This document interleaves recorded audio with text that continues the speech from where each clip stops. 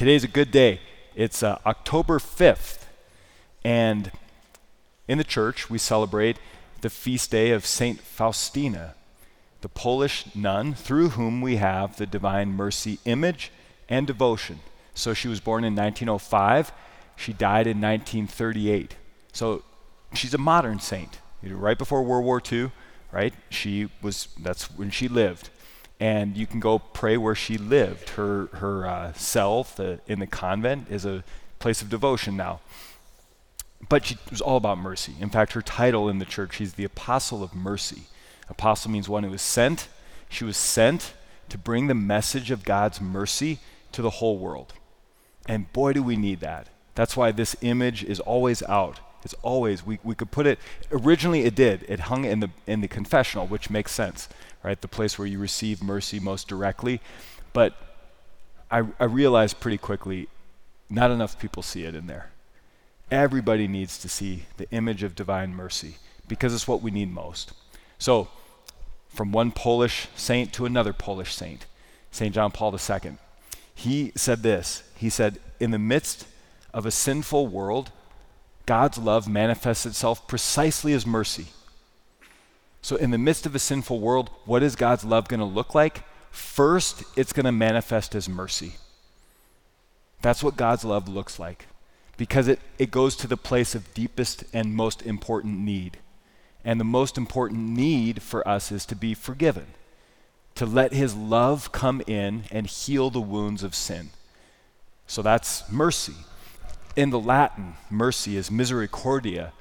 And if you broke that word apart into its component parts in Latin, it literally means a heart that gives to those in misery. Misericordia, mercy. And that's exactly what the Lord's heart is. It's a merciful heart. It's a heart that gives to those who are in misery. And that's all of us in our sins. So a couple things from St. Faustina. Jesus appeared to her and taught her about mercy. So one of the things she said that she received from our Lord, because it's hard for us. Sometimes we're like, I'm a miserable sinner. Yeah, that's right, we are in misery. But the Lord's heart is merciful, and his heart gives to those in misery. So it's hard for us sometimes to believe that.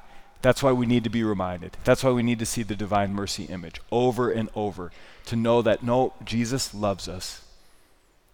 He said through St. Faustina that I am quicker and more eager to forgive than a mother is to save her child from falling into fire.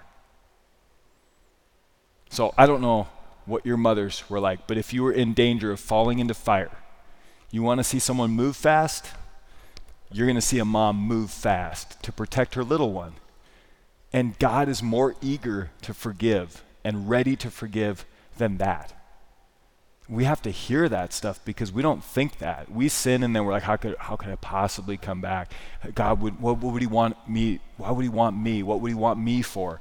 Right? And that's just not the case. Or the Lord, through St. Faustina, said this. He said, take all the sins of the world and combine them as one. That's a lot, by the way. You think of your sins and you're like, ooh, that's a lot. Take all the sins of the world and combine them as one. All the sins for all time and combine them as one. And they are as but a drop compared to the ocean of my mercy. Do you believe that? All the sins of the world are a drop compared to the ocean. That's how much more God's love is. That's how much stronger God's love is. Think about it. Think of a drop in that baptismal font. It's nothing. A drop is nothing in that feature right there. But that's nothing compared to Canyon Ferry.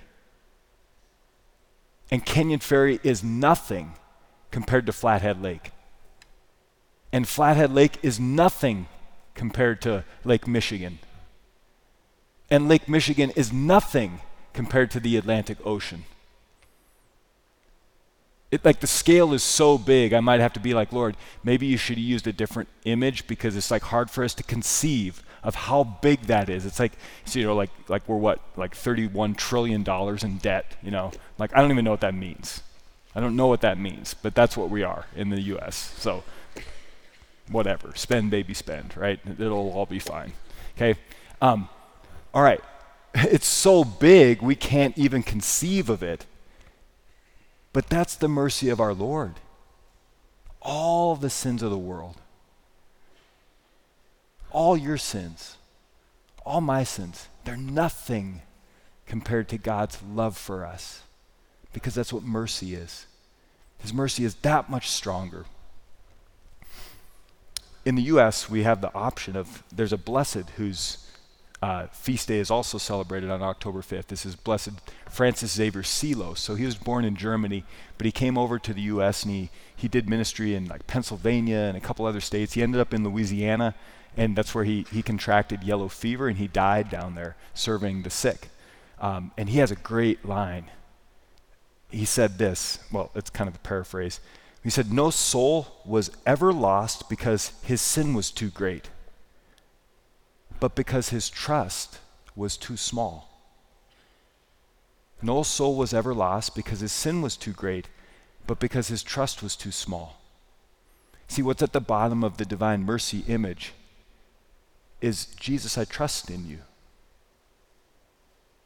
Do you trust in the mercy of our Lord to heal whatever is broken in you, to free you from whatever sin you fall prey to, especially those frustrating habitual ones? It's all about trust. Mercy at the end of the day is about trust, because mercy is love. In the midst of a sinful world, God's love manifests itself precisely as mercy. And it all breaks down to this: do we trust him or not? And that's a great question for us to square up to. Can I trust the Lord? Will I trust the Lord with what is most broken in me? Now, he's gone through great lengths to prove that he's trustworthy. He's like, yeah, I did this little thing called die for you. And for those very things. Someone asked me, it was a non-Catholic, it was Parents' Weekend, it was a family that was in here, and he was like, why do you Catholics have Jesus still on the cross? He's like, because we need to see how much he loves us. He's like, well, we just focus on the resurrection. I said, I know, that's fine, we do too. Trust me. But we need to see how much he loves us. We have to be convinced of it. We have to be reminded of it. We have to see it over and over again, because we're sinners, we're predisposed to not trust God. That's where Adam and Eve fell apart. They didn't trust God. That's where we fall apart. We don't trust him. By the way, that's why we reach out to sin, because I don't trust that God's going to give me what I need to make my life good and full and complete.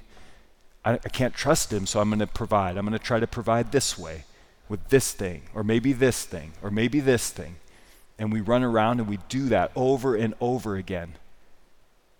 And always at the end of the day, our Lord, manifesting his merciful heart, stands and says, I'm here for you. Will you trust me? Will you trust me? There's only one way to grow in trust that I know, and that's by trusting. You want to grow in trust? Of course we do. Jesus, I trust you. Okay, then he says, then trust me. Could I grow in trust any other way? Nope. But I don't want to trust that to you. I know. But I want you to trust me.